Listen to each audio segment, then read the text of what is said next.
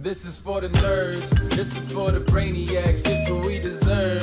Go ahead and play it back, you ain't gonna touch me, you not gonna do nothing, you are not above me, I bet you wish you was me, I know it, I know. What is poppin', everybody, and welcome back to another Only Friends podcast, where I'm here with my only friends. I'm not and your you friend. know, you're not my friend. No. We got the number 2, Matt Berkey, in the building. I'll tell you what's popping is your mic, man. Jesus Christ. We loud? Is he popping those peas? No, it's not we. It's we just louder? you. Yeah, it's not we. It's never a we thing. Oh, well, fuck. You know, sometimes we get loud. I Yeah. understand. You A gotta lot do of what you energy gotta on do, a baby. Monday morning. Gotta do what we gotta do, baby.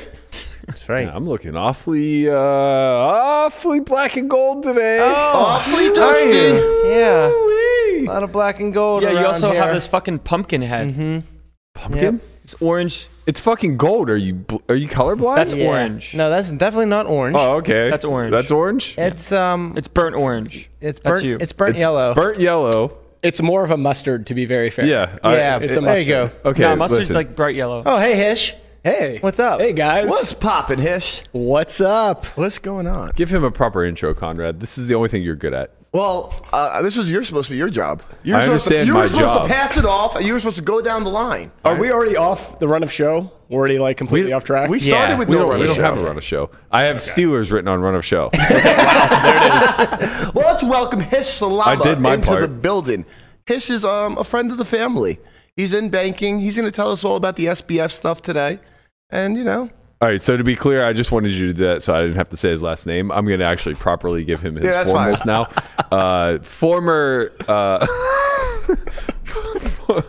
Formerly executive VP and chief digital officer of Bank of the West. You're currently the head chief digital officer. Is that correct? I have that backwards? Yeah, you're good. Digital You're good. You're chief good. officer. no, You're that's good. the What does that backwards. mean? What, tell me what that So entails. the chief digital officer is responsible for all digital properties. So if you're thinking of a bank, that's mobile and online banking. Just at the highest of high levels, mobile and online banking. Okay. Pretty based. So you are in the streets. I'm so in the to speak. streets. I'm in the mobile banking streets. Right. Digital streets. The digital streets. Right. So you've been in this game a while now. We're the same age, Yep. give or take. So Yeah, welcome to your 40s. Yeah. Welcome, join. Yeah, thank it's you. nice to have Thank you here. Thank you. Nice to have you here. What does it feel like? Listen, this weekend almost didn't happen. I'm being dead serious. Then it really happened. It was then it did happen. But last week was very touch and go. I missed Thanksgiving with my family. I had a dual ear infection, a viral infection. Like I was laid up for 5 days. Damn. And there was part of us that, I didn't know. My whole family was flying out here.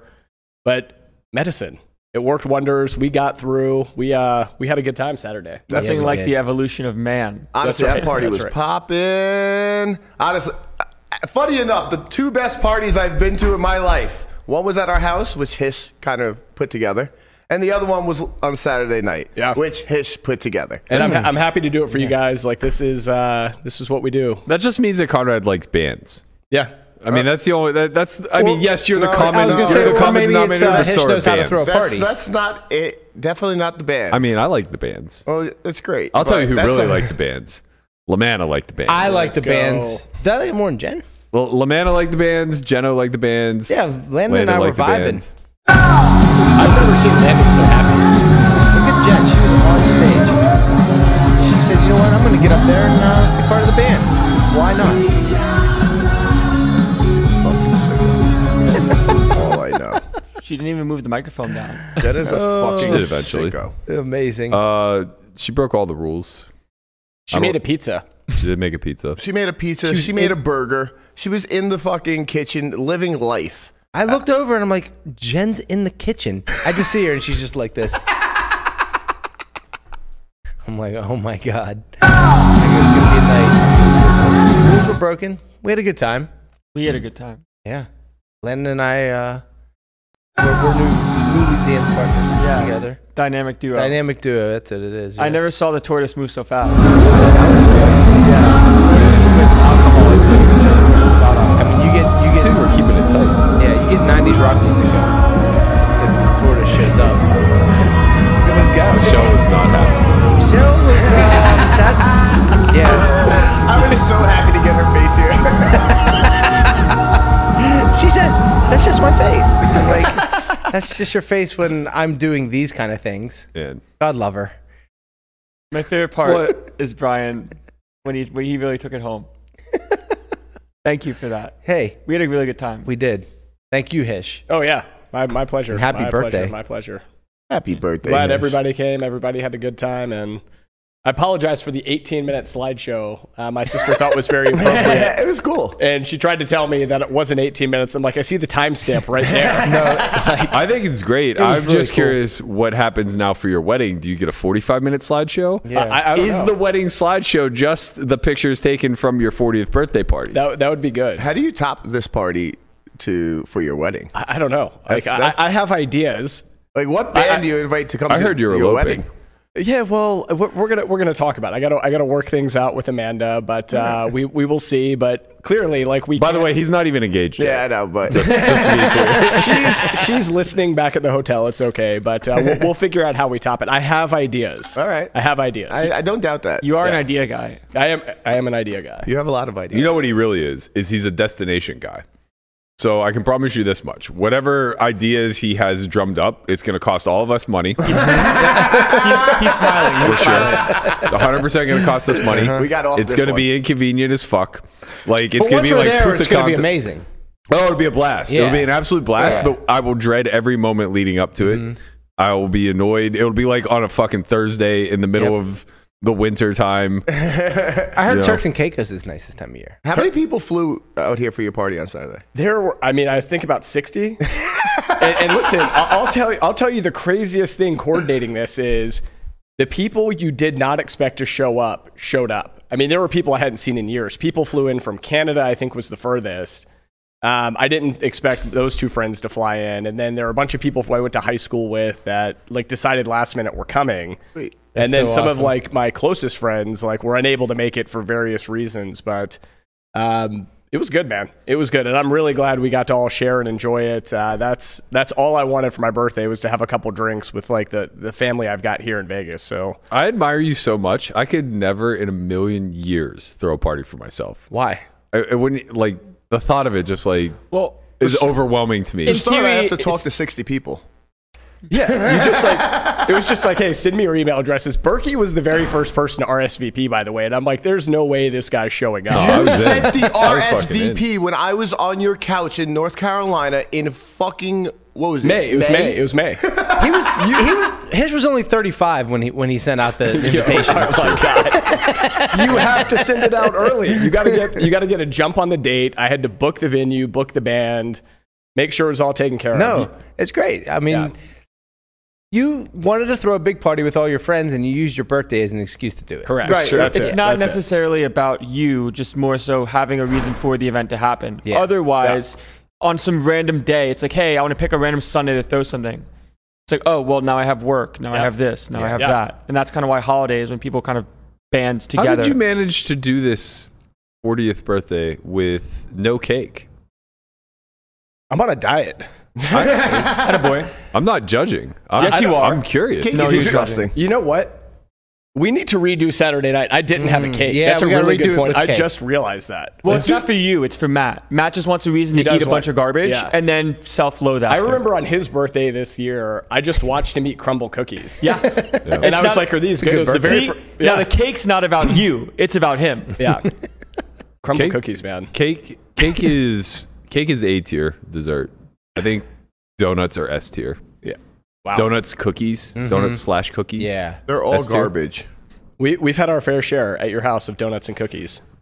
All disgusting. They're good. I love them. Nothing bun cake though is S tier. Oh my God. Oh, nothing but bun cake. So good. Only the frosting. No, the whole thing. The frosting is what makes it. That's for because sure. you're a man of sugar. What are you, Landon? Get off your fucking high horse. Yeah, I like to eat sweets No, whenever they're around me. No, that's not a bad thing. I'm saying what you. You think that nobody notices this tone that you're coming with over here? You just triggered him No, so hard. no. What I know. What I mean Holy is when crap. it comes to the He way. just keeps being. Stop. The cake is not for you. No, it's for stop. Matt. It's like What I'm saying is when he ranks desserts, he picks the most sugary options. Because they're all if you're sugar. gonna do it, No, they're do not it right. Because like oh, name you me a dessert that's not sugar. like you'd say creme brulee is not S tier. Right. You know what creme brulee is? It's fucking fucking sugar. Right. It's literally coated in sugar. Yeah. With a blowtorch. Blowtorch sugar, but it's not the same as like a cake or a cookie. You're right. It's worse. It might be worse. It probably has just as much sugar. Clearly, you're not an expert of the fine arts of desserts. No. So let's just tap you out of this one. You can feel better about yourself. That's okay. The only thing I will say is that ice cream gets a bad rap because it easily could be the best dessert, but it's such a good addition to all other desserts. It is. Okay, That- name a C tier dessert. Oh, easy. Oh, I don't even know if it ranks as C tier, but pie. Okay, so can we talk about pie for a second? So Berkey and I, this was back when I was eating on all the streams, and we were in Run It Up Reno, and I showed up with a bag full of food, and I was eating strawberry rhubarb pie. Do you remember that? Yeah, it was fucking disgusting. Yeah, and he would not let it go, and I had to stop eating it because I was so embarrassed. It was the only pie Whole Foods had, by the way, as I was coming to Reno. Because somehow, like, that's an excuse, like, oh, I have to eat on stream, and this is the only pie I can get a hold of. So here we are now with rhubarb. That's exactly what happened. Yeah, you don't like fruit in your dessert. No, Right. all fruit desserts Well, you don't are, like are fruit in C tier general, and below. so yeah. Candy is C tier for sure. Candy's a waste of fucking time, energy, and calories. Candy isn't fruit flavored candy. Except for No, all candy. Reese's peanut butter cups. Yeah, Those there are things better so candies than others. Like peanut M&Ms, Reese's peanut butter cups, they're better, but those like, are they still toppings, suck. right? You add the Reese's peanut butter cups to your ice cream, Right. And you have a Blizzard. Yeah. Then you're Blizzard's so good. And then you plop that right on top of a cookie, and now we're fucking talking. You know what's good? Raw eggs. good. That's what's good. This fucking guy. That's good. Man, I can't wait for Landon's fat stage again. It's coming. You fucking wish. You fucking wish. He has no idea, does he? He has no idea, man. He has no okay. I idea. have plenty idea. Oh, he's I'm gonna not steak a day Matt. He's That's gonna put get- on He's infinite. gonna get sad and depressed and on a downswing. Do you know, for sure. do you know what cycles are? I know what cycle. He's gonna find out what a cycle is whenever he gets sad, depressed, and starts sticking a needle in his ass. If I get sad and depressed, Different I'm gonna kind of cycle. I'm gonna hurt myself more. I'm gonna go to the gym and tear every muscle fiber in my body. That's my way of like dealing with sadness now. Man, the way he Lot says of this so self-loathing. seriously is painful. I'm serious. Speaking of pain, I'm very excited today for you to run this mile. Yeah, you're gonna get fucked. It's happening today. I can't get fucked. That's the thing. That's what you don't understand. I cannot lose in this scenario. Give a rundown of what's happening for the people that don't know. He needs to run a mile in sub 7 minutes to earn $1,000. I think he's going to do so. Okay. But I know I'm gonna fucking do so. that is going to get humbled real fast.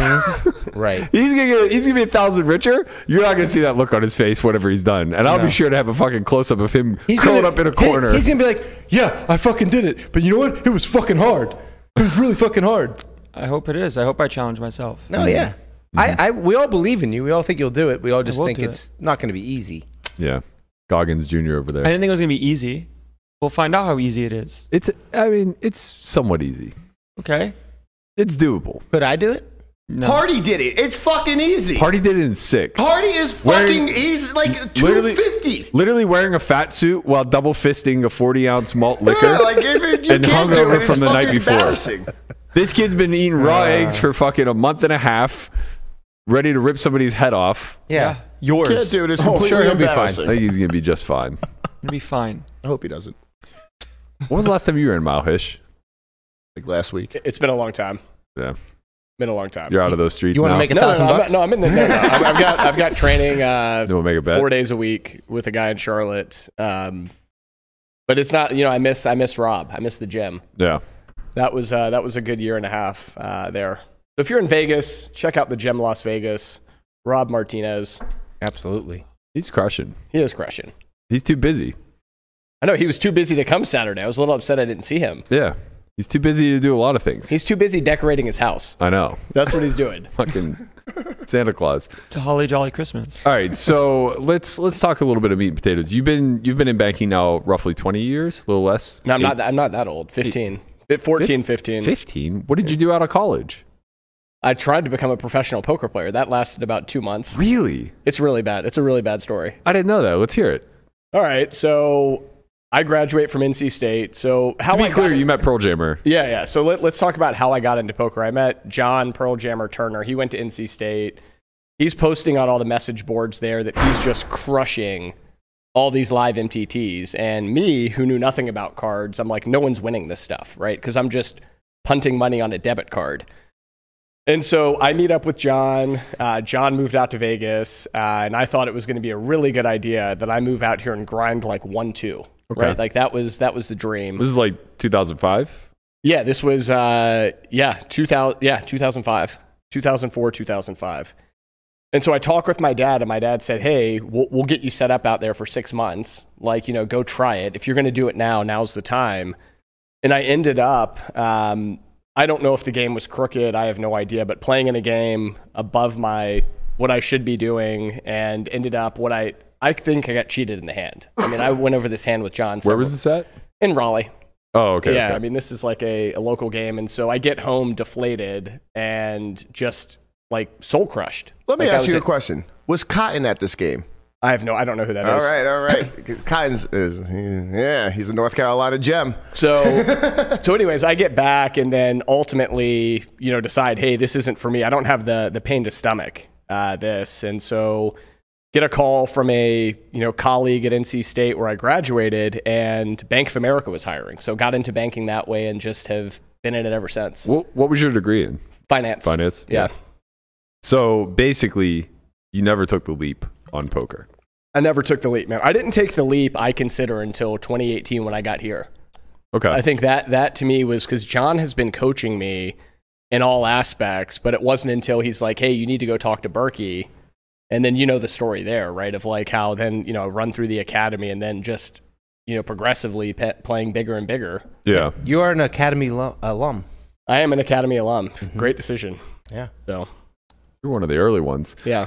It's pretty funny that, I was about to say I didn't know that you took it, that you took poker seriously enough to consider it as a career, but like you kind of didn't.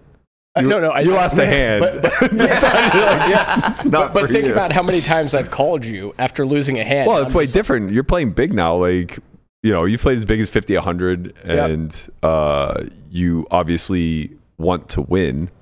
Like you're trying hard. So I think it's like way different. And obviously, like where you're financially stable, you're a full grown adult now, not somebody in your 20s just like pie-eyed and trying to take a shot. Like you can kind of separate ego from strategy and totally. But I think like part of it has been the mindset of just talking, being able now to talk with you and John and whoever else, just at a different level of my understanding of the game that I did not have before 2018. Yeah. Right. It sort of just ran its course with John. He's like, I've been doing this for 12 years. Like you need to go talk to somebody else. Yeah. So yeah, I think it makes a lot of sense. Yeah.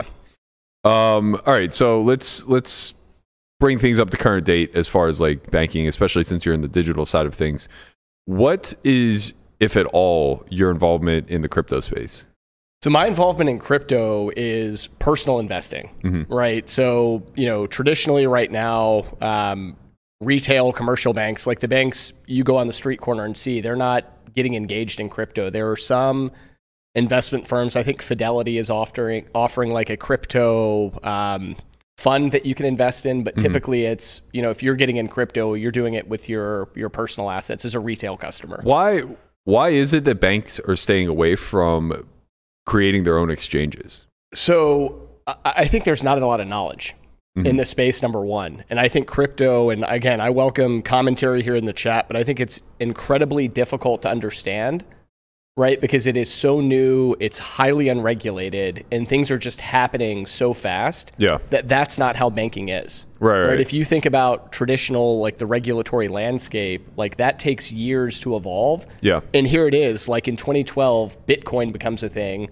doesn't really take off. And then in 2017, all these other things start happening. And then exchanges for retail customers just start popping up. And again, they're all unregulated. Right. Yeah. Well, I don't know if they all are. I think Coinbase operates under some level of regulation. They're publicly traded. They are. Correct. They are. Company. That's a good call. Yeah. That's a good call. But for the most part, they are. Right. Yeah. I mean, that's obviously what we saw with this FTX thing. How closely have you been following the SBF? Very closely. I mean, it's scary. It's a bad situation, and there's, I think, a lot to learn and take away from like the Venn diagram here of FTX as a whole, the VC community who is pumping money in, the regulatory landscape, sort of how we got here. I think this is going to be in discussion for a long time to come. Do you think that he'll, maybe this isn't even a fair question to ask, but like in your opinion, do you think that he's ultimately going to pay the punishment for this? I think it's a 50-50 shot. Jesus. 50-50. I think that's honestly being generous the more that I'm paying close attention Yeah, to this. I know, me too, but I was just curious about what his take was. And like, I think like from my chair here, from what I'm seeing and reading, you know, when you look at past financial crimes, there's typically, you know, indictments, things happening with the grand jury behind the scenes. I don't know if that's happening or not. Like, that's not for me to know. Yeah, of course.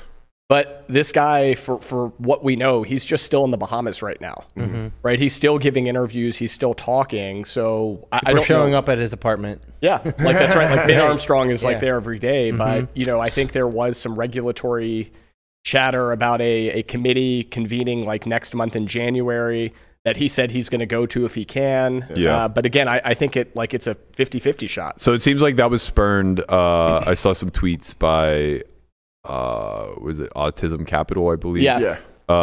They put something out that basically said, similar to what you were saying, where he quote tweeted one of the senators talking Max about Waxwell, yeah, Yeah. talking about wanting to be involved, and Autism Capitalism was implying that might be based off of, I can never remember the girl's name. That's Caroline involved. Ellison. Yeah, Caroline. It seems like she's been spotted in New York. That's right. Yeah, I saw that. And they think that she's rolling. That's my point right there. Like when you're just moving freely, like my question is, hey, what's happening behind the scenes? Right. And it doesn't feel like there's a lot, because if you've got people in Congress who are saying, hey, we're going to do this, it would feel like, hey, I don't know if anything's happening on the legal front. Right, yeah. To contradict that, I kind of think that like Berkey was right. She probably is spilling some beans right now because she wouldn't be in New York out of all places. I mean, she has to be seeking some level of immunity, right? Because like even if you even have like, she has money. If she has the thought of something coming on, there's non-extradition countries that she can go to. Sure. Like she can get the fuck out of here, but she's in New York, so she's obviously probably trying to do something. And again, like the other thing I read last night or the day before was SBF had sent some documentation to a news outlet, and again, sorry for not knowing which one, but it's on Twitter, that he was aware of what was going on between, you know, Alameda and the consumer funds. Like he sent that and so I think they're waiting, you know, for these interviews to happen where like that stuff is most likely going to come out. Yeah.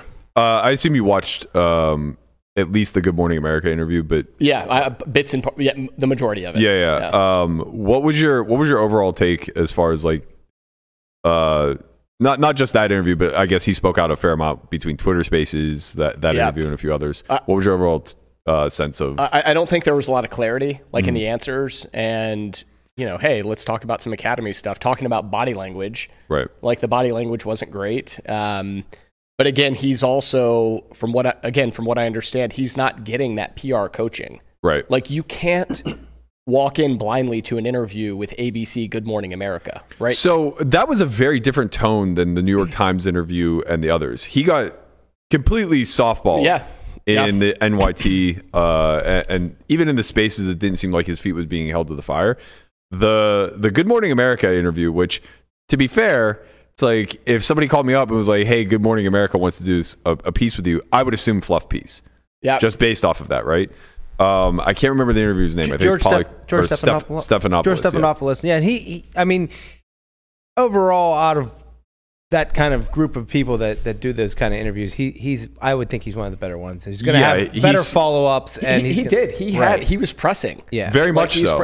Very much so. We have a clip. It's like a 2.5 minute clip of him kind of first asking Sam, you know, did you know that the funds were not segregated? Something to that effect. And then following up, pressing over and over, and Sam just like being dumbfounded. Yep. A lot of what happened there. I am no cryptocurrency expert. I'm no finance expert, but I don't think you answered my question. I was asking, did you know that FTX deposits were used to pay off Alameda creditors? I don't know of FTX deposits being used to pay off Alameda creditors. Are you... Which creditors are you referring to? Carolyn Ellison said that you all knew that these funds were put into Alameda. They were the funds owned by your depositors. So I can't speak for who knew what. A lot of the customers on FTX did have, borrows either, in dollars or Bitcoin or euros. But as you know, the FTX terms of service tell the people who signed up, none of the digital assets in your account are the property of or shall be or may be loaned to FTX Trading. But you're saying that happened. My understanding is a few things happened. The first is there is a margin trading facility on FTX by which users can lend out funds, by which other users borrow funds. And so there are explicit cases where there is, margin extended, where there is borrow lending. If Alameda is borrowing the money that belongs to FTX depositors, that's a bright red line, isn't it? There are a lot of cases where that's actually explicitly part of the programs and that are happening. Not here. Here it says that the digital assets may not be loaned to FTX Trading. They can't be loaned out.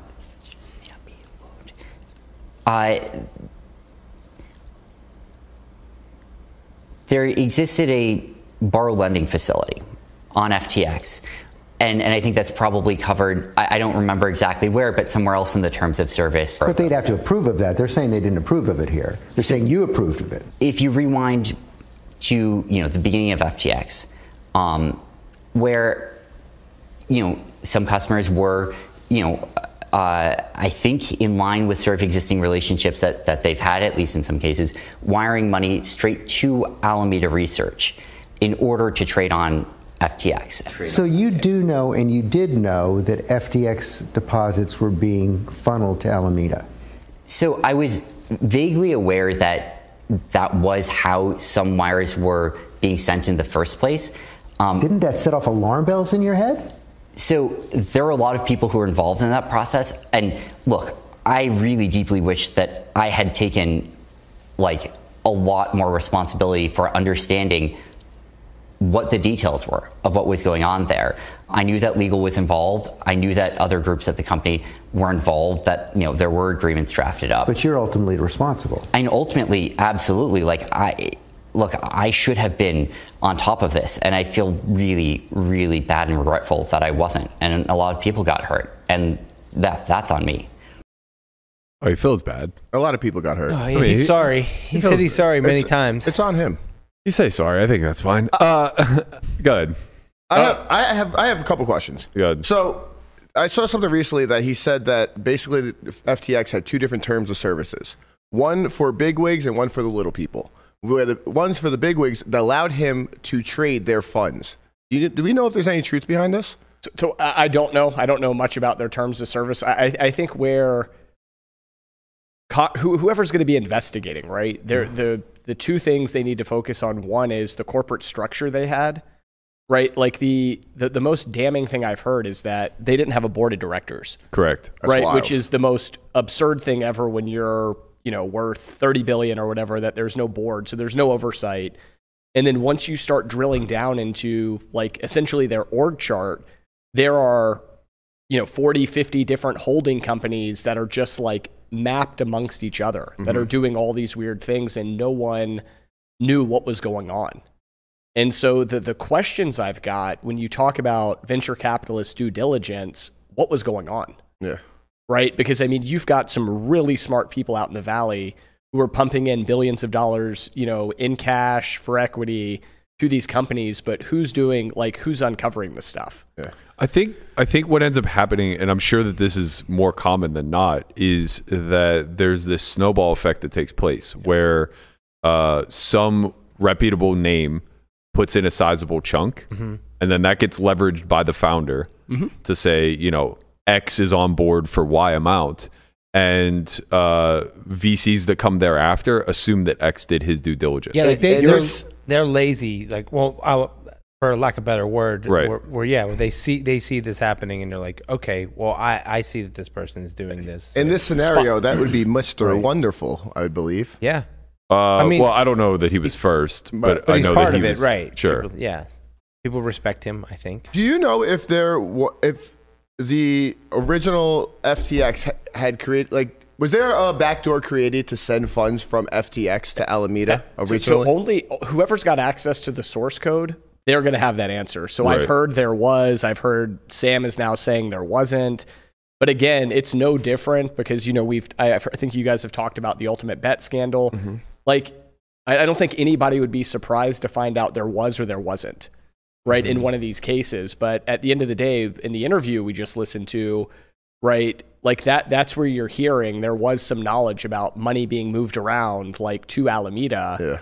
And again, when you start digging into that specific company, like, the story just gets crazier and crazier. Mm-hmm. I mean, the thing is, like, when all this shakes out and unravels, we're going to look at it and say, like, oh my God, this is so avoidable. Like, the VCs just could have snuffed this out in a second had they done due diligence. And of course, this was preventable.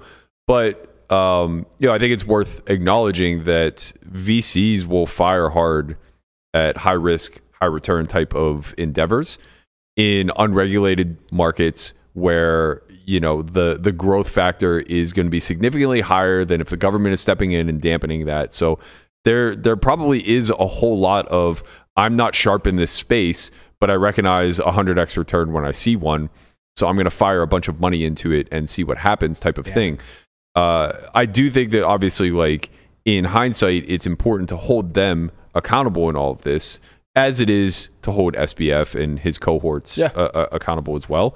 And then to some degree, the multimedia or mainstream media right now kind of like almost letting him off the hook. There's been this spin doctoring of what's actually taking place, specifically like from places like the New York Times and these other places that Sam seems to have been financially invested into. He's in the pocket of a lot of politicians as well, which is seemingly still giving him access and, potentially even a direct line to helping to create future regulation and all these other, kind of conspiratory type of endeavors. What was most bothersome to me about that interview is, well, first of all, it was like a 2-hour interview that got parsed down to 10 minutes. So it's really a low light film for Sam. Mm-hmm. But I've seen him now so many times.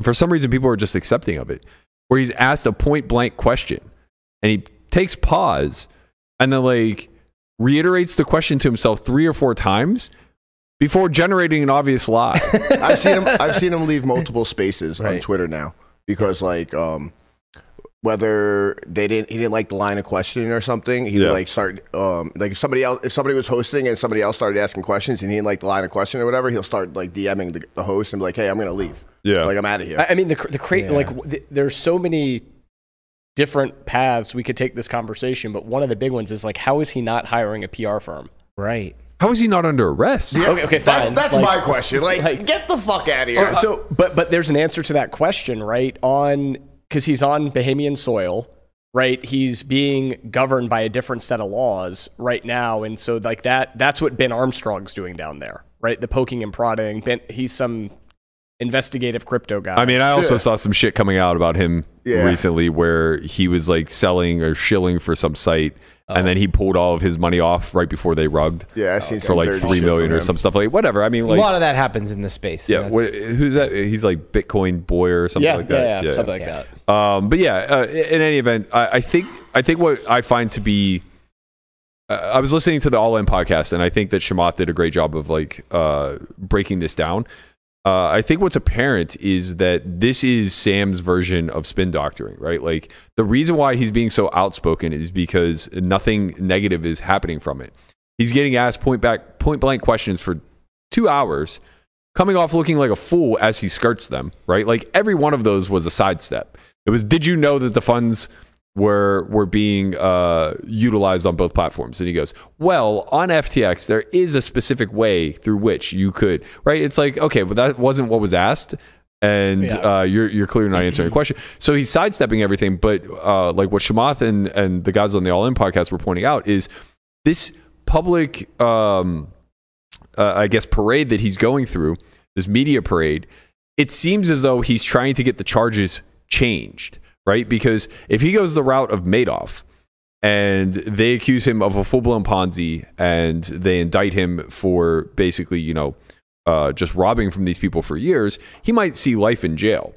But if he's able to like kind of skirt this into a lesser crime of money laundering or racketeering or something like that, he may only see 8 to 10 and serve 1% of that. So maybe, right? But then you've got to wonder what Caroline's saying. There's another partner there. And so there's a reason she's in New York, right? Like all of this stuff gets filed out of the Southern District up there. Like, I mean, all of that would make sense. If that picture's legit, if that's her, why is she up there? Yeah. And so his defense right now of going on Good Morning America, New York, whatever he's doing, that's not going to be as strong as... Right, it might just all... Yeah. This was all prior to her being found out of being... speaking to the AG in New York, so it's like, now who knows? How long does this stuff take when it comes to...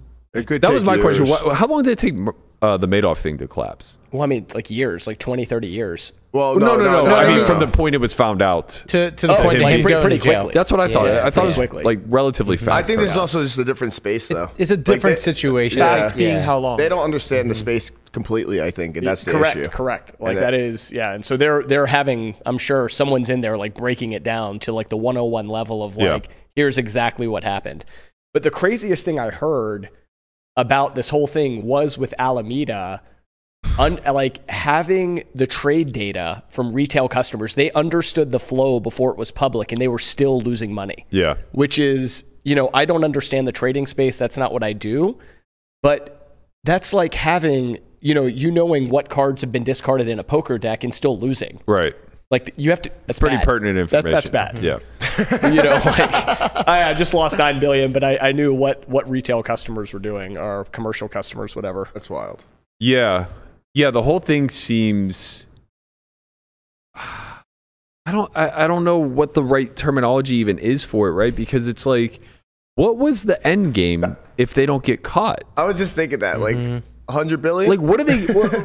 Well, right, but like, what do they gain siphoning all this money out of FTX to throw to Alameda if Alameda is just punting? Well, so I think that the big thing was like, why were they punting? And this is where the CZ guy from Binance comes in. It's on their FTT token. Mm-hmm. That's ultimately what led to this. Right. That was just a Fugazi token. Correct. They're selling it basically, saying that it's equivalent to dollars, but it's actually worth a small percentage. Correct. And so like that's the reality here, where like that guy was purely playing chess against this. I mean, the whole thing is fascinating to me. We haven't really covered it that much because I don't know shit about finance when it's all said and done. And this is starting to go into that stratosphere, right? Like, so much of this is boiling down to what we would never see happen in a regulated market. Right. But it's not like regulated markets are without flaw either. Like we saw the 2008 financial crisis where these subprime mortgage loans, and maybe you could even speak a little bit more to that. Obviously, you were in the space during that time. Like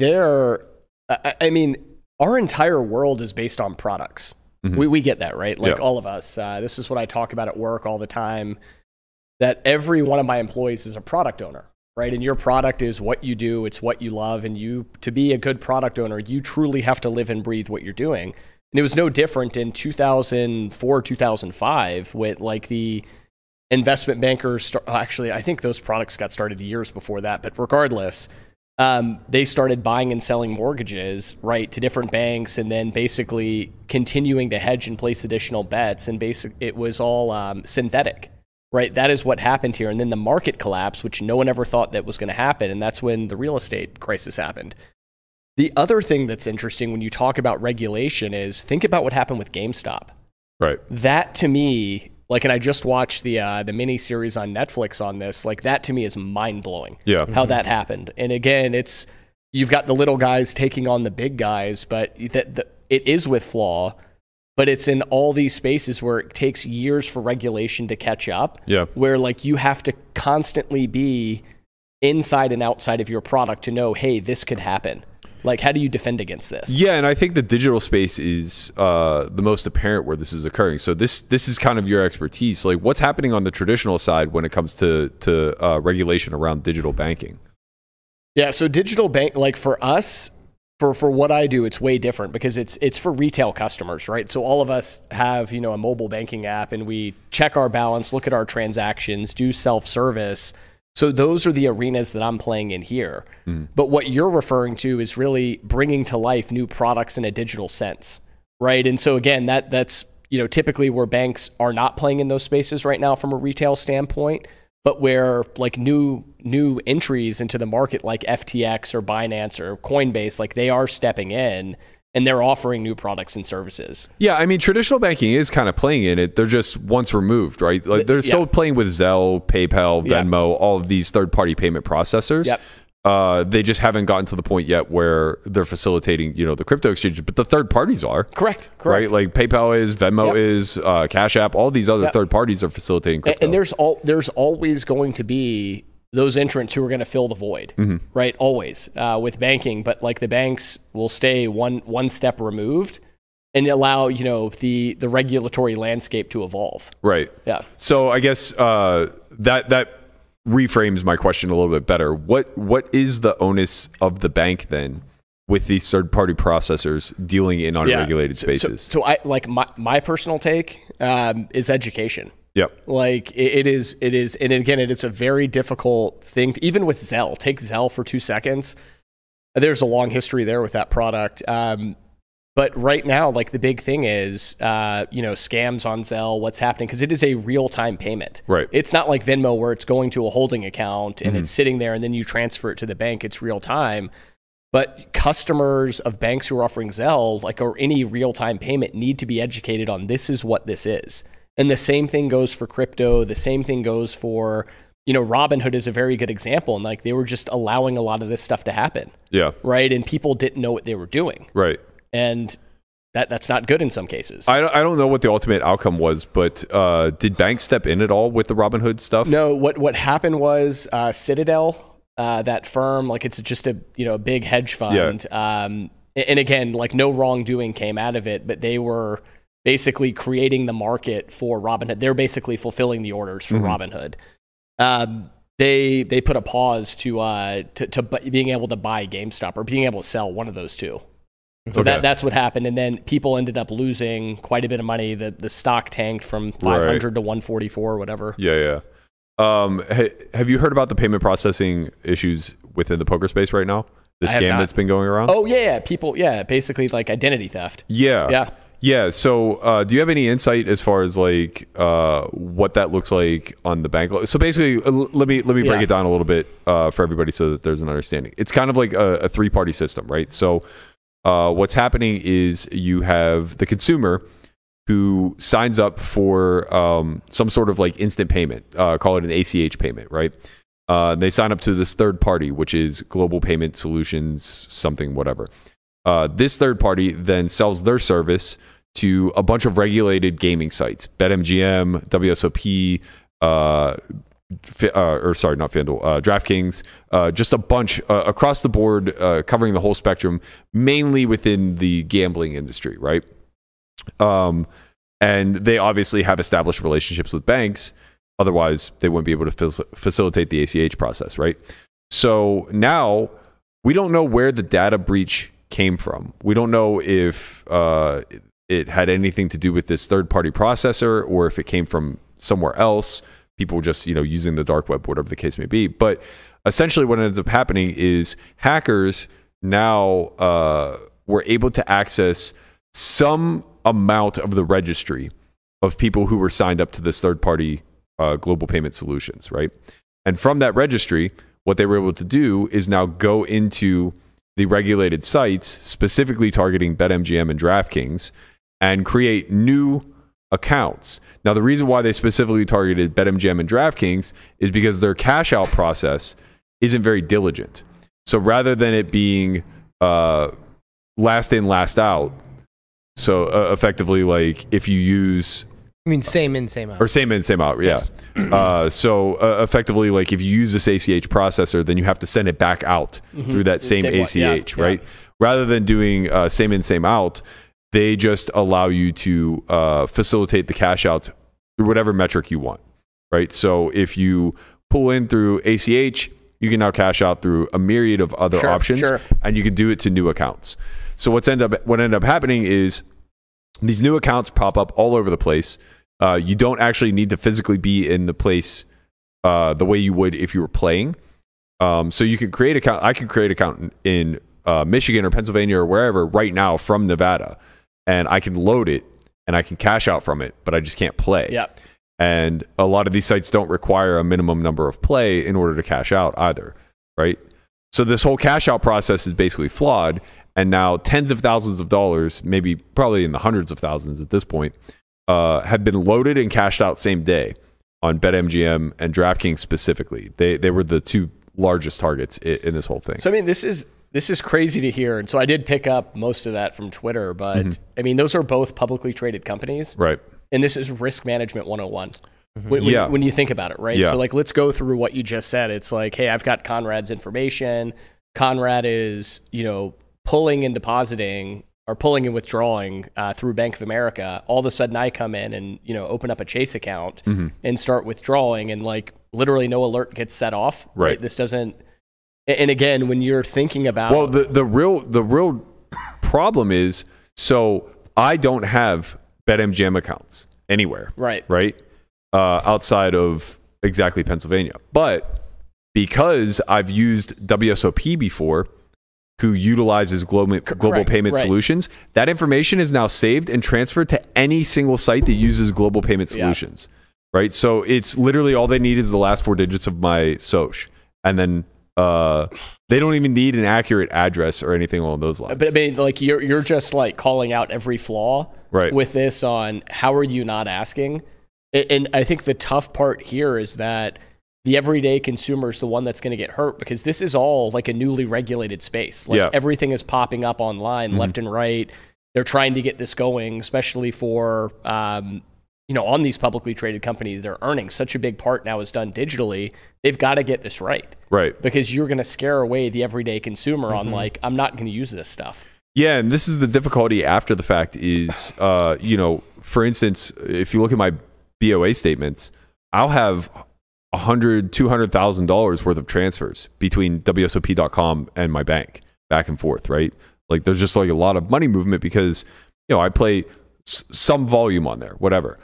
If I suddenly call my bank and say like, look, I understand that it's very common for me to have a $5,000 transfer between WSOP and you and back and vice versa, but this random $10,000 transfer to BetMGM wasn't me. They're going to tell me to go fuck myself. Yeah, they are. And I guess that was my original question before I laid out everything that's been going on is how does the consumer then go about this? I mean, from what I heard, banks are like... Yeah, so I mean, I think the reality is like, let's use the Conrad example of he uses a Bank of America account. Someone breaks in, puts a Chase account. That Chase account is not going to be registered to Conrad. Right. They just have a routing and an account number, right? They're sending it there. But and they're not even doing it to another ACH. They're cashing out through like Venmo. Yeah, sure. So I mean, that Venmo account's not going to be registered to Conrad. That's easy to prove. Where it's like, hey, this is fraud. Right. But I mean, ultimately, he's going to be the one suffering because like that's going to be the onus is on him. Didn't they also create like the hackers also created a Venmo account in that person's name? In that person's name and with faulty information. And then send it there and then send it to like another Venmo account. Well, they were able to get a Venmo card off of that one. Okay. So like a debit card, and it was just cash out from the debit card. Yeah.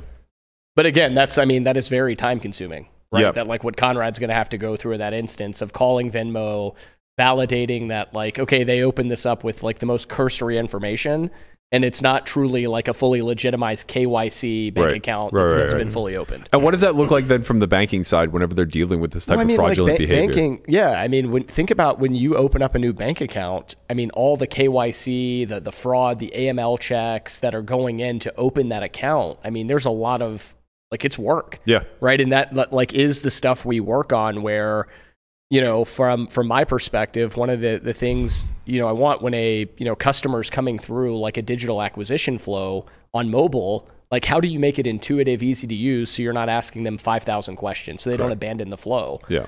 But again, it's highly, highly regulated. So there are things we have to have. There are things we have to finesse in with design to make it interacting. But look at any, startup. Like those are typically pretty intuitive signups. Yeah. Yeah, it's all, I mean, I know we steered pretty far away from the SBF stuff, but I think that this is, and you can speak more to this than me since you are in the digital space daily, but I think this is the tip of the iceberg, so to speak, right? Like it's one of those things that in any marketplace where there's money to be made, the scams are always going to be ahead of the security. Yeah, for sure. And when you're talking digital, it's just like it's a compounding effect. Yeah, and I think this is why I consider myself the luckiest person in poker, is because I've had like you and John as mentors, right? Because and sorry to completely shift gears. No, I'm happy to. It is very, very important to say, I could have been playing in some pretty bad spots. Mm-hmm. And, John has always, and I've called you and I'm like, hey, I want to play in this game. Here's what's going on. You're like, hey, that's not a good game for you. Right? Like, don't play in this. But most people trying to get me into those games know what they're doing. Yeah. Right. And it's no different in crypto, or to your point, anything else where there's money to be made. People are going to take their edge. Hey, Hish, we got a candy bar for you. You want to come play? Yeah, exactly. That's literally all it took. They have a rhubarb pie. You can order anything you want on the room service menu as long as you come play in this game. We'd love it. What was your obsession with eating on live streams? Why was that your shtick? Okay, I'll tell you. Okay. I'll tell you. So, I think there are a lot of people probably watching this that don't know how to break into poker, right? They watch this, they love you guys, and everyone's got the dream. Every amateur has the dream of winning a bracelet. Let's be very clear here, right? We fantasize about that stuff. It's the ultimate goal. Mine at one point, in 2018, was getting on a live stream. Sure. I thought that would be the coolest thing ever, right? Just to be able to play on TV. And so John called Brent, and I think Brent probably back channeled to Matt, and they were like, hey, this business guy wants to play on. And I knew, I know I'm not great for games. It's not like I'm going to punt a lot of money. Sure. So I had to do something that was going to get me invited back on. So on that very first live stream with Marley, and I think D-Moon and Casella were on there, I just ate nonstop for 2 hours until Jeff Platt in the commentary booth with Amanda and Brent were like, Hish hasn't stopped eating. And they literally rewound the tape and they were like, he's literally eaten for 2 hours straight. And then I kept going and they were people in the commentary, the chat. And so I knew I had to do something that was innocent enough to get asked back. And they were like, hey, you can come back on the show whenever you want. Sure. And then I came back and brought the 5-pound Hershey bar and you just. Oh, that was repulsive. That's that to me is the nut low consumption of sugar. It was bad. Yeah, there's nothing appealing about it. You have 1/10 of a s'more, and it's the worst part of it. I would actually sub that out for a Reese's peanut butter cup if I were going to make a really good s'more. I'm allergic to peanut butter. It's oh my from God, your you state. Really? Yeah, very allergic. It is from my state. It sucks. So and again, that's what I did. And then finally Berkey, I get the invite to go play on Poker After Dark. And I'm like, hey, should I play in this game? He's like, yeah, go have fun. And then the only question he asked me, he goes, you're not planning on eating, are you? And I'm like, no, I'm actually going to take this one quite serious. It's a very prestigious show, Hish. That's right. Don't eat. Respect. Don't eat in the Poker Go studio. You saw what happened to Helmuth when he started eating on camera. Yeah. First of all, Phil, you stole my bit. He definitely. Well, this guy stinks. Okay, this I get it. But whatever. Now I've got a platform. I can say that Phil stole my bit, and everybody thinks Phil started it. Phil, you're 4 years behind the times. I wouldn't be laying claim to that bit after seeing what he did to that roast beef sandwich. Oh, that was just how he ate it, right? Oh my God, it was hideous. Yeah, that was bad. He just smashed it into his face. I've never felt worse for his wife. Oh. Yeah, that's a slow burn. Let that one sink in for a second. Berkey's trying to get a heads up match out here, man. Oh, and they put the clip. Yeah. All right, so can we talk about Phil? He did actually steal your bit. I forgot about the Sour Patch Kids and all that shit. Dude, he stole everything. And why does he eat burgers like that? Can I tell you my Helmuth story? There's plenty of Phil stories with me, but this one really burned me. The October World Series in 2021. We're at a table. We're playing some mix event on day 2, and he paid. No. He was complaining about eating, so he took my Quest bar and was like, "Thanks, man." Then he paid some kid $100 to go to In-N-Out to bring him food. Didn't eat my Quest bar. I see him the next day, and I'm like, can I have it back? He's like, I threw it away. Oh, my God. Then, to top it off, and again, I can't make this up, he then knocked me out of the tournament. Wow. On top of all that. Fucking so Phil brutal. stole my bit, stole my Quest bar. Let's go Jason Kuhn. How about that? Yeah, can we get a Jason Kuhn? Honestly, we're hoping that Phil Hellmuth wins the match around here. What? Why are we hoping for that? What? Huh? Why are we hoping for that? Because then he might want to go on again. He will never. He is cashing out after this match 100%. 100%. Well, personally, I want him to win, and then I want him to go on again. Who do you think his competition will be for $1.6 million that he's going to say yes to? Yeah. No one. When he doesn't have to. So here's the thing. Guy Liberté? Well, Is he coming out of retirement? He might just be able to make a match for 1.6 because they want him to stay on. Chamath would play him. Bro, Mr. he got Beast or Kuhn something. for $800K. Who do you think he's going to get for 1.6? Oh, that's kind of true. But he's like, oh, maybe listen, I'll stay on if you throw me a softball. If you throw me it's 1.6, man. Like you. Hish isn't out here going, this motherfucker took my Quest bar. I'm about to put up 1.6 and embarrass him. Exactly. Right. I'm not getting that. It was going to be SBF till FTX collapsed. Yeah. Well, He might be Mr. Beast. what's going to happen Wow. if Hellmuth wins is Kuhn wants to rematch, right? So it's not like he gets to Oh, yeah, pick that's the someone other else. part, too. Kuhn gets first right of refusal. So, Right. So he's definitely He's playing.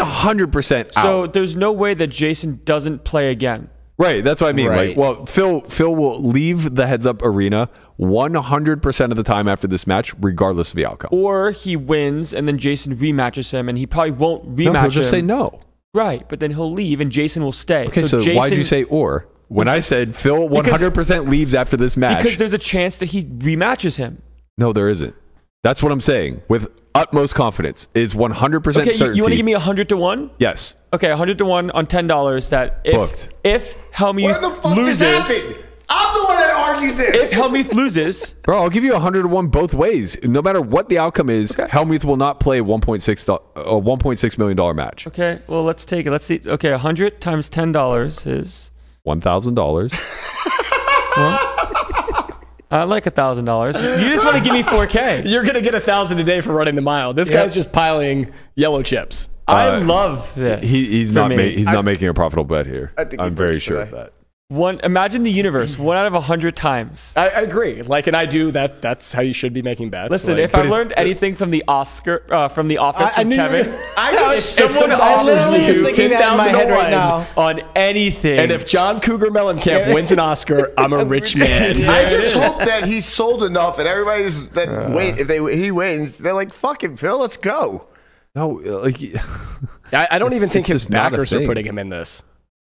Not for 1.6. Right, that's what I mean. It's like even if he beats Jason, like you have to understand that he would still be risking everything that he just won to play the same man heads up again, who's very huge good. fucking favorite. Who's very good. now I hope it understand all happens this. just so I can sit here with $1,000 in my hand. Bro, what you can sweat this all you want. I'm confident that like you're not making a good bet.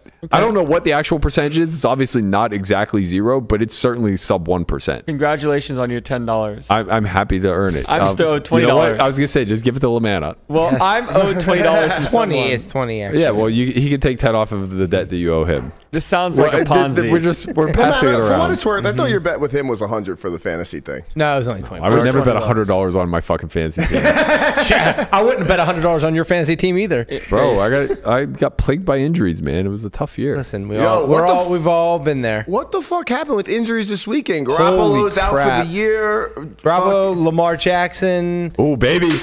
7-2 never looked so good He's down coming- the stretch. he's coming back. He's He's coming not back. going to be back this week. Not this week. Okay, well, the Steelers play him Sunday. Yeah. Let's fucking go, You baby. guys play Ravens him- coming to town. You play him again though, right? Yeah, Who we played gives a him twice. shit? Wow. Yeah. All they Huntley's have to still do- decent also. I don't give a fuck about Huntley. We I beat can't him wait till last you year with guys a broken Ben. Can't wait till you guys fucking lose to the back. We got Pickens now. Mm-hmm. You don't even know, man. Do we They're want slinging it. let's talk about you Steelers. Who's the fucking worst wide receiver in the league?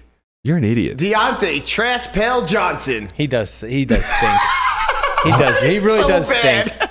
He does. Why? I love him. Yeah, I don't know. Have you watched him play in the last year and a half?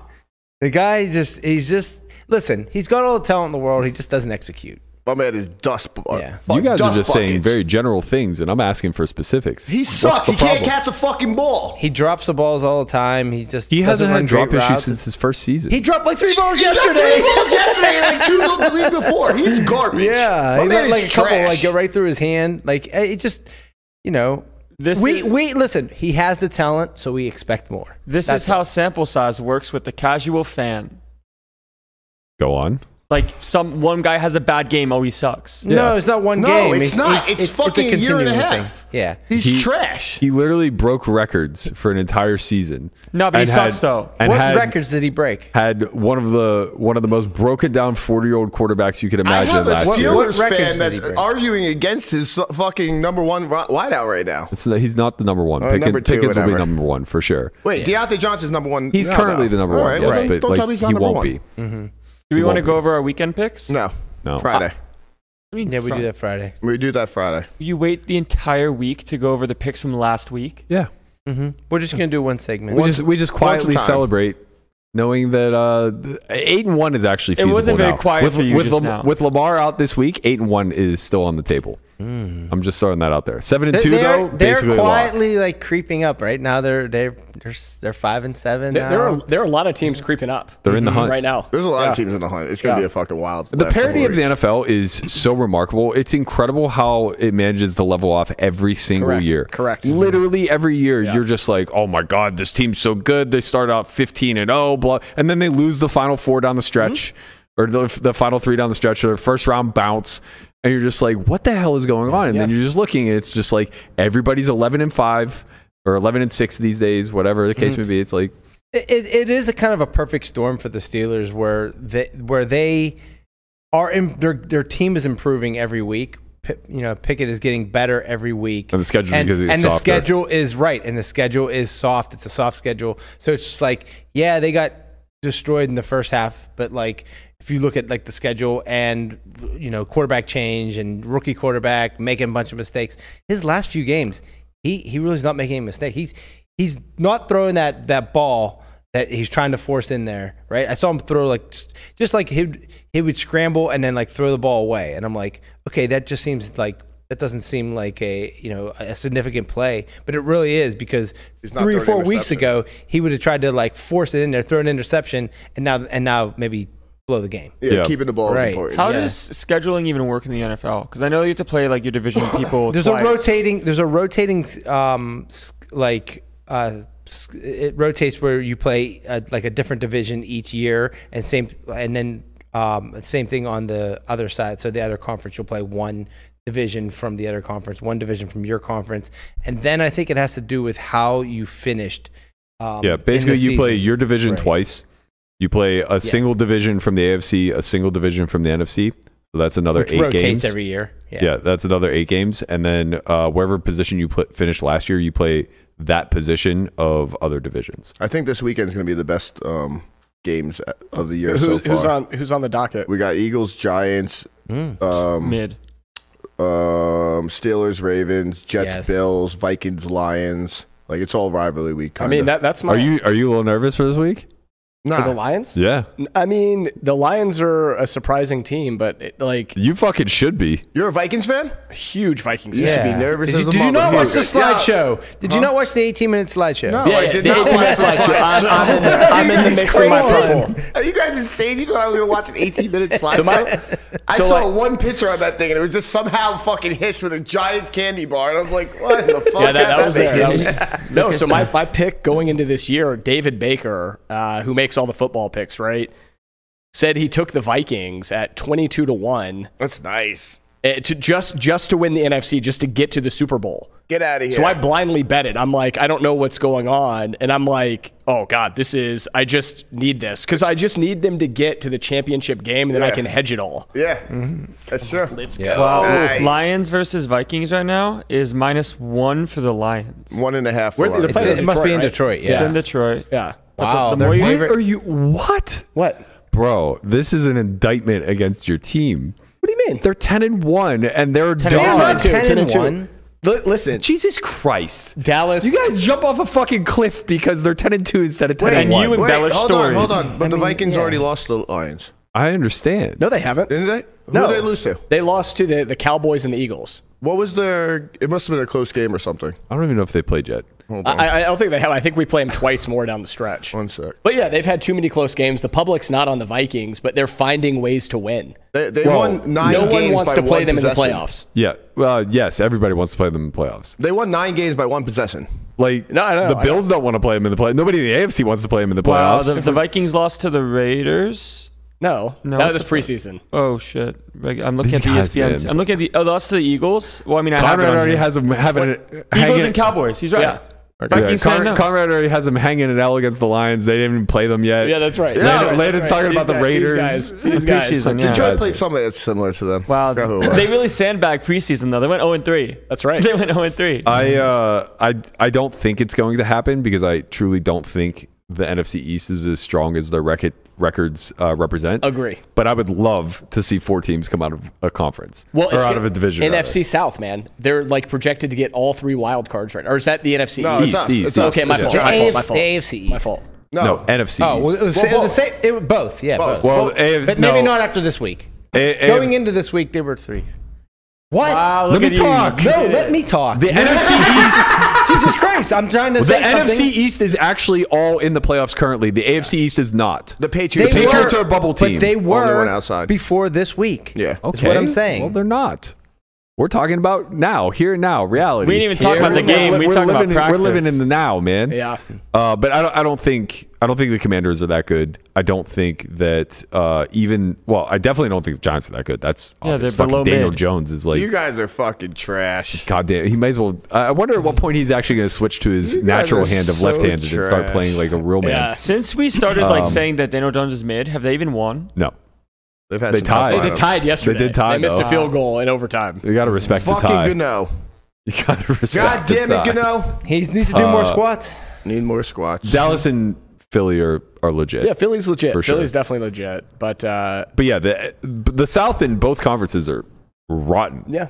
Rotten, man. I mean, the Titans are going to like win by default. So The Bucks are winning right now with a losing record. I live across the street, literally. Connie's been to my place. 2 blocks from Bank of America Stadium, so Oh, where yeah. the Panthers play. You could not give me a field pass, 50-yard line tickets, and unlimited whatever I want. I can't believe they traded McCaffrey. They were legit contending for the South. I know. Bro, like Atlanta yesterday came into the game a half a game back in the fucking South. Did you see that Atlanta squad?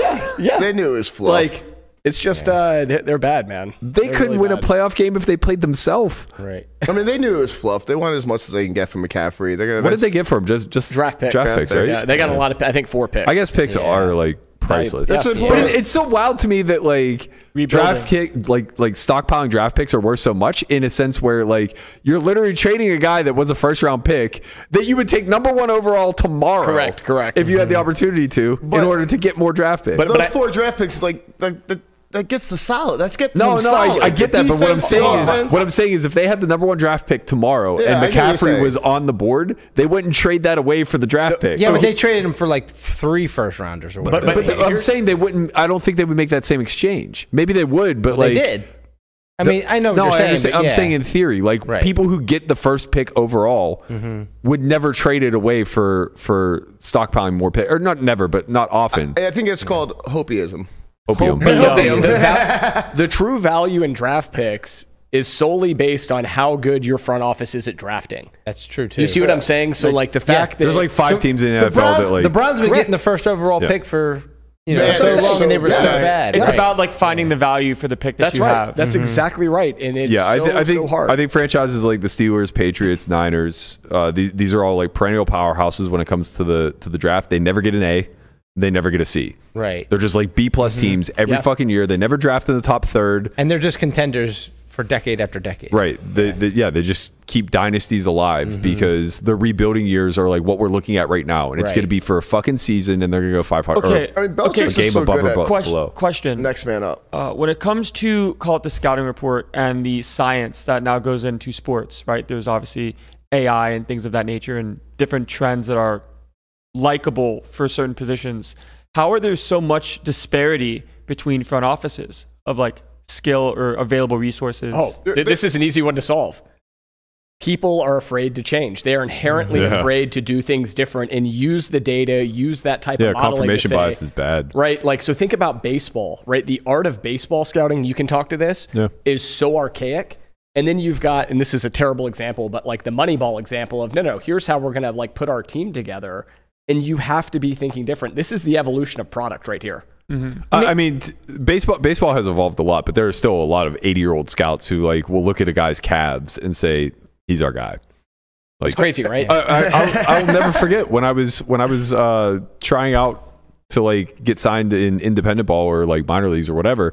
I would come and I would throw, below average for a lefty. I'm throwing like 83, 84. And at the time I'm like 22. So what scouts are always looking for is your ability to develop. But it's like, I don't have anything impressive. I'm 6 foot tall. I don't have like long fingers.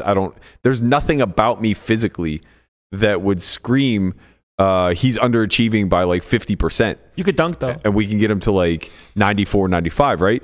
But I would show up and they would look at my legs and they'd be like, you're a dog. We like you have massive tree trunk legs. You got that dog in you. And we can work with that. And it's like, no, you can't.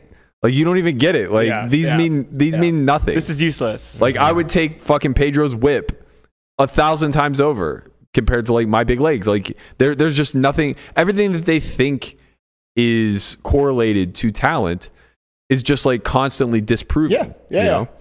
Okay, question. So, are there teams now in the NFL that are subscribing and changing to the AI science-based thing that we know of? It's not just AI and science. You have to understand that it's strategy, right? Sure. Like, there are teams, and a lot of them, that just overvalue significantly what the EV of picks are, what the EV of free agents are, what the EV of like all these things are, and they undervalue what the ceiling is on like homegrown talent. That's why we're mentioning like franchises like the Steelers, the Patriots, the Niners, the Packers, like these perennial powerhouses that are always in the mix, always in the top third of the NFL. Mm-hmm. Like they never fall to the bottom third. If you look at the Steelers, when they draft, they don't go after like these superstars. Never, almost never. Right. When they drafted Najee Harris, everyone was like, I don't know, like and. In hindsight, it might have been a mistake. You guys also haven't got a superstar draft pick like. You haven't been top 10 in years. No, but they traded up for Ben. They traded up for Polamalu. Right. And they know when to go after talent. Right, exactly. Kenny Pickett.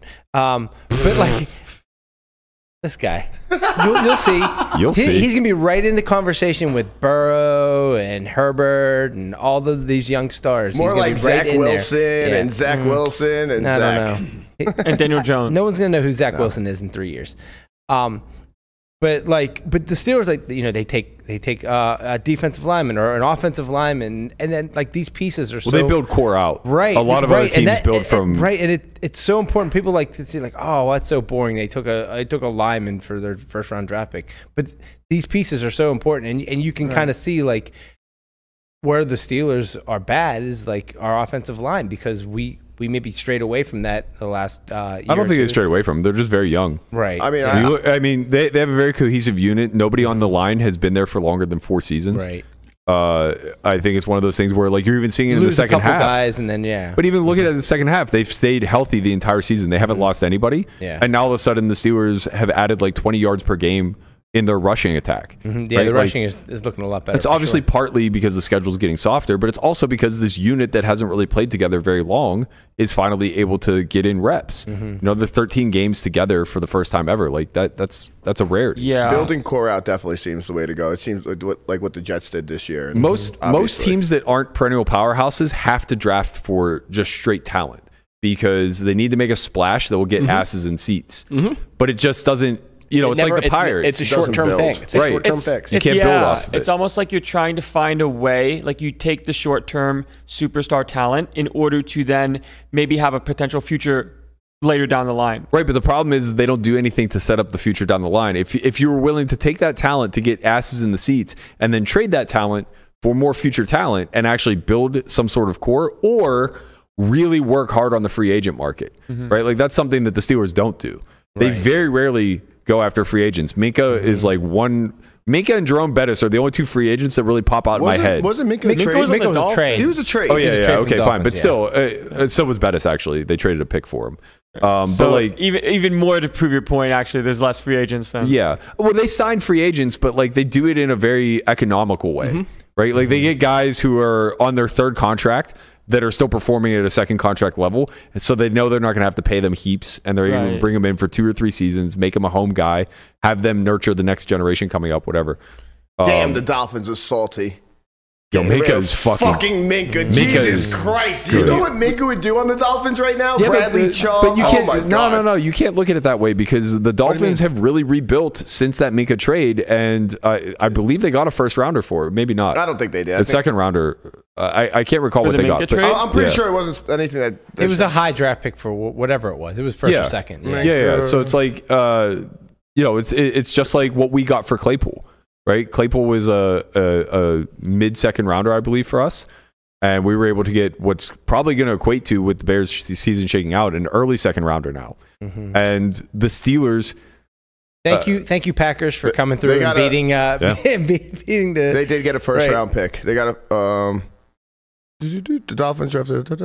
Yep. So it looks like they got a 2020 first round, 2020 fifth round, and a 2021 sixth round. Right, and I don't know who they drafted with those picks, but I bet at least one of those picks has turned into a contributor. Also, coaching is good now for the Dolphins. Mike McDaniel's a beast. Knows how to take accountability. They need to bring back Dave Wannstedt. Who the fuck is that? Adam Gase gone. Thank God. The Dolphins are good. I went down for the Bills game this year. I think week 3 or 4. Yeah, when they won. When they beat them. Was in a Vikings jersey. Got heckled. I wore my Vikings jersey. I love that you wore your Vikings jersey. I went to a game in Arizona. I think 3 or 4 weeks ago when Seattle was in town. Wore the Vikings jersey, and people are like, "Why are you wearing that?" I mean, they're right. I'm a Vikings fan, but it's funny because Steelers fans do that too. Of course they do. You'll see every Monday night game. That's right. There's a Steelers fan. There's 100% Steelers fans in there. There were so many Steelers fans in fucking Atlanta. The Atlanta game was Jesus Christ. It was a home game. Indianapolis too. Indy's even closer, so like they traveled 4-hour drive. They traveled super well to that. But Atlanta's crazy because they just live there right year round. They're just like, we're Steeler fans, man. The Steelers, that's everywhere south though. That's everywhere in the country. There's Steeler fans everywhere in the country, no matter where you go. There's always these little narratives that crop up too that help facilitate it. So I don't know if you guys remember Ironhead Hayward. He was a fullback for Atlanta, but he was a Pitt alum. So grew up in Jersey, went to Pitt, was drafted by the Falcons, and that's Cam Hayward's dad, as well as Connor Hayward, who caught his first touchdown yesterday. Yep. I saw a clip that they were showing of Ironhead Hayward's first NFL touchdown, and it was the same fucking route. It was legitimately the exact same route from about the same down and distance, where he was just wide open and the ball got fluttered into his hand. What position did he play? He was a fullback. Oh, he was? Connor's a tight end. But I feel like fullbacks are less used these days. Yeah. We have one of the best fullbacks in the league in Derek Watt, and he gets... of course he's a it's like you're kind of fast, but you can also block a bit. That's the idea of a fullback. And you can catch a pass and run. It's just changed a lot, right? Mike Allstott was a fullback, and he got the lion's share of the load. Yeah, he's just a beast, and nobody could tackle him. Also a fucking one of a lifetime monster. It's not even that it was one of a lifetime. He was a part of an era. He was Jerome Bettis. Yeah, it was. He might as well have been Jerome Bettis. Well, no, he wasn't as nimble as Bettis. That's the thing. That's why Bettis was a halfback. Right. But that era was very different. It was very much a smash mouth era. Yeah. Barry Sanders was the anomaly, not Mike Allstott. It was nice to see the I fucking Steelers loved him. play like they were like the Steelers of the 90s yesterday, where they just closed the game out with just running the ball. Yeah, it's nice to see the game end in the offensive's hands. Well, I guess technically it ended in the defense's hand. Minka ended the game real nice. Putting that punt on the one. It's do you want the boring game or do you want the win? Back to Minka. So it was a offensive tackle they took, Austin Jackson. So yeah. Something of that core is important. That's what winning teams draft in the first round, not fucking. It's interesting because being younger, you always think, oh, of course, these generational talents are what makes or breaks a team. And then you get older, you're like, oh, they're just kind of. You can find another. No, the generational talents. The generational talents are the Marquise Pounceys of the world. The linemen that you just have anchoring your center position for 12 seasons. Yeah. And you're just always there, and you have the top 5 run game in the NFL as a byproduct of a center who can pull and like, do all the shit that nobody else can do. Right. Yeah, football's fascinating. It's like we talk about the parity, and like you see it now as the playoffs are starting to shake out. In the AFC, we were like, oh, the Bills and the Chiefs are so fucking dominant. Like it's a runaway. Now the Bills have like a half game lead. The Chiefs are shown to be vulnerable to a Bengals team that we thought stunk. That's clearly going to, just run your bias. Yeah, we is you. They sucked the first half of the season. They did. The Bengals. They absolutely sucked the first half of the season. It was the Super Bowl hangover for them. Yeah, I mean, you can say whatever you wanted to say. Like they were terrible. Burrow was probably not fully healed from his surgery from his appendix. Right. Yeah. So like, but now they from his appendix. He had appendectomy. But he had it like burst. It wasn't. Oh. He actually had it burst. So it was a. Yeah, he was hurt up. It was more serious than exactly. So it takes a few weeks. I like how you related yourself to Joe Burrow and your appendix. Well, I'm just saying, like it's a. I had one too. I know how it feels. Well, it's just like a non-thing. Mm-hmm. Like I know what it's like. I was in the gym the next day. Like it's. Were you? So I mean, maybe I'm exaggerating a little bit. You want to hear a really funny story? I also had an appendectomy. Wow, you're a third brother. You're an appendectomy brother. I had to join this, but I was in summer school and high school for PE. Mm-hmm. I can't make this up. You were in summer school for PE? Yeah, that's a whole other story. What the fuck's wrong with you? But let me get to the point about how my I don't know. I think we kind of have to pause on that. Why? Whatever. Why did you have to take summer school for gym class? Finish the story. So it is July in Chapel Hill, North Carolina. It's 100 degrees outside. And Landon, funny enough, we had to run the mile that day. Wow. So I tell the PE teacher, I can't run the mile. My stomach hurts. Oh, I see why you failed PE. Yeah, okay. And so accusatory shit. She looks at me and she's like, you're running the mile or I'm going to fail you. Right? So I'm going to have to take it again. They're leveraging. Yeah. So I get home and my dad's like, what is wrong with you? I'm like, hey, like, I really don't feel well. My stomach hurts. Long story short, we end up at the hospital. I was not in the gym the next day. I missed Jethro Tull, by the way. I was upset. Still never saw what? Concert, Jethro Tull. Oh. I'm Conrad. I'm 40. Right? Like, this is... So yeah, Jethro Tull had a flute, right? He did have a flute. Yeah. See? Look, or as Conrad referred to it, the fiddle. The fiddle. Yeah. Same thing. I don't know. I haven't seen this man yet. I'll let you guys know when I see him. Jethro Tull? Yeah. Just know that he actually has a flute. It's like that from Armageddon. We're like, what really pisses me off when they think Jethro Tull is just a guy in a band. That's right. Wait, he's not a guy in a band? No, it's the band. It's the name of the band. Are we about to get a Jethro Tull clip? we might get a Jethro Tull clip. Wait a minute. So you had to do summer school PE because you're being exclusive? Like you just make excuses? I was a lazy high school kid. Like, let's be very honest. This is not the guy you know today where it's like 150 miles an hour. I love you, Hish. You're one of the highest performing humans I know. You're soft as fuck. Okay. I want to go back to the hard 75 challenge, Matt, because I was the only person you would not give incentive to. That part is true. And I was really upset. And you were one of the ones who... No, I offered you the 1,000 just like everybody else. No, you offered me nothing because you were like, I know you're just going to do it. All right, fine. I give you nothing. There was no... You received no points. You were also one of the few who didn't fail that I had to give a reprieve to. Yeah. I had to give Joanne and Danielle both ice bath punishment. Yeah. But I mean, to be fair, they both lost on like stupid technicalities. Like Joanne forgot to like drink her water one day. Yeah. But that was probably the best thing. And I think that's what people, Matt, about you and your group of friends here, they don't see all the good things you do to bring people together. Because I remember getting that text in December of 2020, hey, we're going to do this challenge. My snap response to you was, I can't do it. Can we start a week later? And you're like, you're an idiot. Shut up. Like, and you can do it.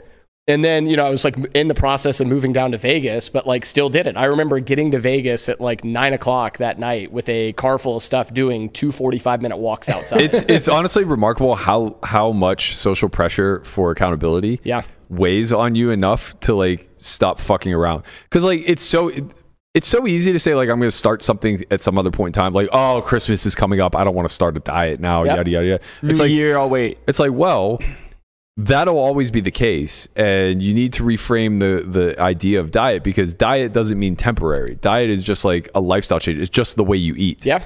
Right? So it's just like, well, hey, maybe here's a thought. Enjoy Christmas without the fucking pie.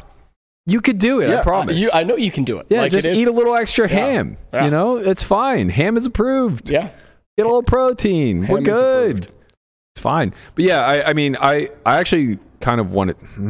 I'm torn. I like want to do it again, but I don't because though the results were incredible, I hate the notion that I need to I need to like facilitate this external pressure on me to achieve the same results.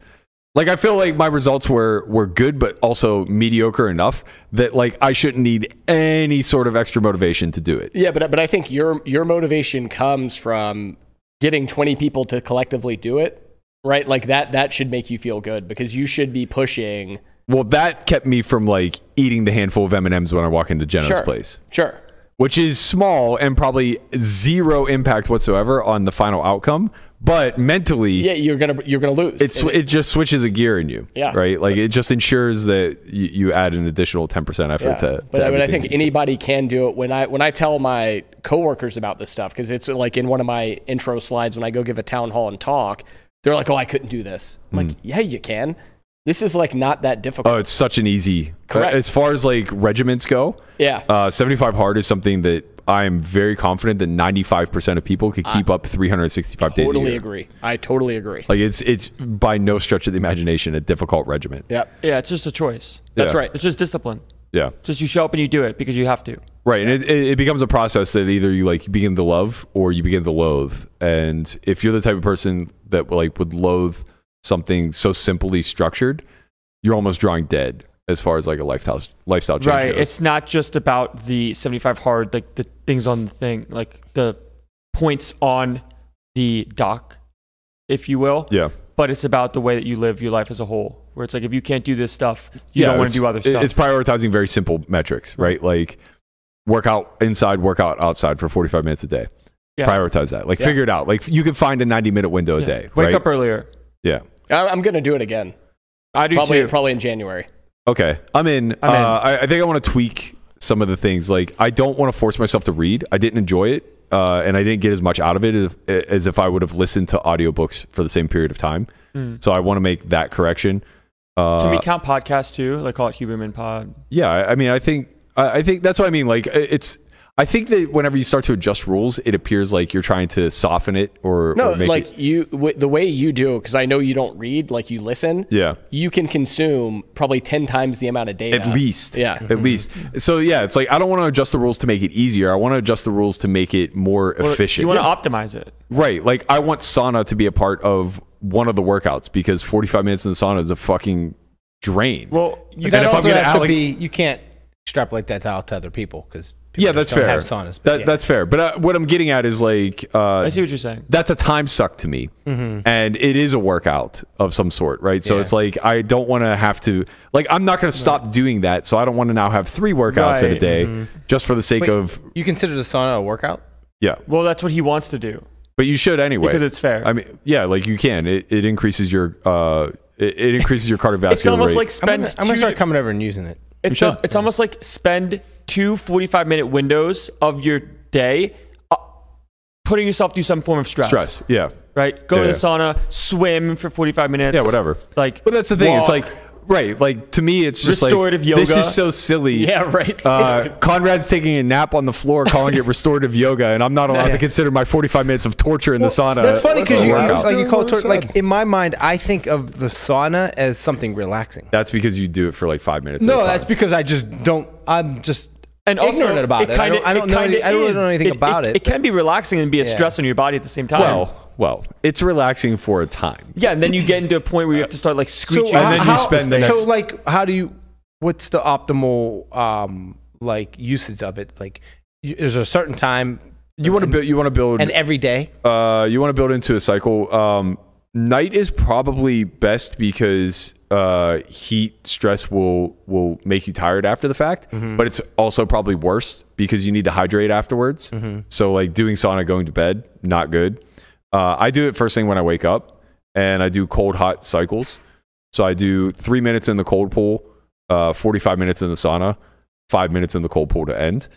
But I build up to that. So when I first started, it was like 1 minute in the cold pool, 15 minutes in the sauna, 1 minute in the cold pool, 15 minutes in the sauna, where I would still try to get the 45-minute cycle. You work up to it. I think I'm a little bit on the extreme. The more that I'm like buying into the research and stuff, Rhonda Patrick and a few others basically say like if you can get I think it's 2 hours of heat stress a week and 15 minutes of cold stress per week, then you're doing everything you need to do. 15 minutes is spread out throughout the week.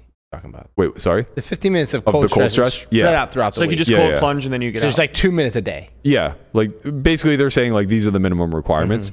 But a lot of people, like if you subscribe to like Wim Hof, he'll do like 15 to 20 minutes of cold therapy in one setting, like ice baths. Like he'll get himself to the point of shivering. He believes, and there is a lot of science around getting your body to that brink. That stress like does reduce a lot of inflammation and stuff like that. But it's hard. You have to be a psychopath, and it's difficult to actually have that stuff accessible. Yeah, to you. I mean, you get a little bit of willpower to just jump into a 45-degree. Well, there's also a big difference, right? Like, so my pool is 45 degrees, but it won't take me to the point of shivering. I would have to stay in for like an hour. But if you get to an ice bath that's 34 degrees, you'll get there within like 10 or 15 minutes. Yeah. But also, I think you probably, if you're gonna do this, you have to like know what you're doing, so you don't like give yourself hypothermia, right? Isn't there like a risk if you don't know what you're doing of jumping into like a I think it's a lot lower. I think it's generally a lot lower, but you're right. Yes, there are safety issues that you need to adhere to. But yeah, to get hypothermic, you actually have to drop your body's core temperature by like multiple degrees, and that usually takes a fair amount of exposure. Yeah. The 15-minute mark probably isn't going to cut it, but yeah, I think like if you start to get into the 30-minute mark, you're gonna be in this dicey territory. Yeah. If you've ever sat in an ice bath, you would understand 30 minutes is like 30 minutes. Well, and it's really not an option. No, right? Of course not. I would think like 3 minutes is it gets easier as you're in there. It does. The general consensus is if you could do 30 seconds, you could do 3 minutes. Right. And if you could do 3 minutes, you could do 10. But like there's a tipping point at some point where it's like just because you could do 10 doesn't mean you could last for 30. You start shivering. Yeah. And like once you start shivering, your time is very, very limited from that point forward. Yeah. Yeah. Hish, have you heard about this runner thing? Runner. Yeah. I literally said we weren't going to talk about it today, but okay. You did? Yeah, we're having Lee Jones on tomorrow. Oh, yeah. Oh, well, we're not going to talk about it Well, today. then the answer is no, and we'll we'll tune in tomorrow. So can't wait to hear about it. Well, they just posted a video 12 minutes ago. It's the reason why I pulled it up. And let's see what it looks like. All right, what is Runner? It's a giveaway that Stars is doing to the PSPC, the 25K. Oh, is this at Resorts World? No. Okay. We don't know where it's at. This is in Baja Mar. No, I know that, but I'm saying I was at dinner with Turner last night, and he was saying Resorts World's hosting some Platinum Pass giveaway. Oh, they might have a tournament that's giving away a Platinum Pass. Yeah, they're giving away infinite Platinum Passes throughout the world, basically. But one of the giveaways is this one that they're organizing with Poker.org called Runner. And basically, they gave a pass to a bounty of sorts, just a human. We don't know who this human is. And this person is navigating from card room to card room across America. And the rules are that they have to play once every other day and upload footage of them traveling and or playing once every other day. Okay. So basically, they're dropping clues while navigating across the country. And they have, I don't know what the time frame is, sometime in January, I believe. But either they get caught by somebody along the way, and that person then gets to win the pass. Okay. Or they never get caught, and they get to keep the pass themselves. That's pretty cool. Yeah, it's really dope. Okay. It's not me. It's not you? Okay, no. I would just put you in. I think it's Sam. Sam who? Bankman-Fried. Stop. That would be if this guy shows up at the PCA, I'm flying down to play. Yeah. Wait, he's there already. Well, yeah, but like, is he going to play? Is the thing. How could he not? Maybe we could ask him. I mean, also true. Like, it's like $4 million to get back to creditors. Yeah, that's right. Like, hey, I'm playing. We're just going to gamble a little bit more to pay our creditors back. Like, don't worry, guys. I'm doing the best I can, and he starts playing poker. Are you going to play tournaments. PCA? Oh yeah. You're going to play? Yeah. Okay. There's a better than average chance we're going to podcast from down there. Ooh. When is it? January 22nd to February 3rd. So Berkey's birthday. Yeah, okay, listen. The last time, listen, I ended up buying his dinner on your birthday. I'm still scarred from that. Yeah, I lost credit card roulette when Dan put in 8 cards. Wait, that wasn't my birthday. Oh, that was your birthday. Wait, O'Brien? It actually wasn't. Yeah. It was literally like 3 weeks before my birthday, but we were all in Tahoe together, and Jeno got drunk and proclaimed it my birthday dinner. And it was your birthday, and we're in this like super nice private room at what's that resort called? I don't remember. Just some. It's the only nice place in Tahoe. Super bougie in a private room back there. And Jeno is like, there's 16 of us. Let's play credit card roulette. Dan goes, I'm going to put in 8 or 9 cards. And I'm like, I'm 100% playing, right? You're putting in 8 or 9 cards. It comes down to me and Berkey, heads up for this. And Berkey's like, do you want to chop? And I'm like, I want max pain. I'm like, there's no way I'm losing this. Uncle Dan runs so good. Yeah. Wait, why did he put in 8? Oh, it was like all of his friends at dinner. His boy, yeah. I mean, he had his Costco card in there. He had a business. Like he just wanted to prove how good he runs. That's what that was it. And so, like, I'm like, man, this is terrible. It was facts. Many dollars? Yeah, it was many thousands of dollars. Yeah. Grapple, let's see where this motherfucker's at, bro. I'm on his ass. He used what's popping. I'm not fun. feeling PCA would be a lot of fun. Bounty hunters continue the chase. I'm at this undisclosed bank, withdrawing cash for tomorrow's session. Where will it be? It would be foolish to make it that easy for you. Though perhaps I'm the foolish one, as in this video I'm showing you far more than a gloved hand. Speaking of revealing too much, I'm in a state that begins and ends with a consonant. Sorry to disappoint, Cleveland Grinders. Also, I may have to log into my Twitter for the first time and right some wrongs. Like when someone calls me out that I'm breaking the rules and I need to show proof that I'm playing an hour of poker. You're wrong about that. And if you want an hour of boring poker, just watch my pale, tracksuit wearing husband's Twitch stream. There I go again revealing too much. See you tomorrow. Unless you're in Iowa, Alabama, Idaho.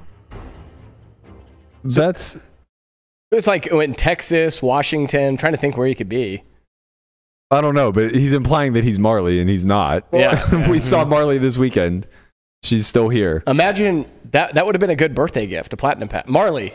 If it's you, I'm calling you out. I want the platinum pass. You want to laugh? Spraggy was sitting in my face like, yo, you should go find this guy. You know who it is. You should go find Does Ben know?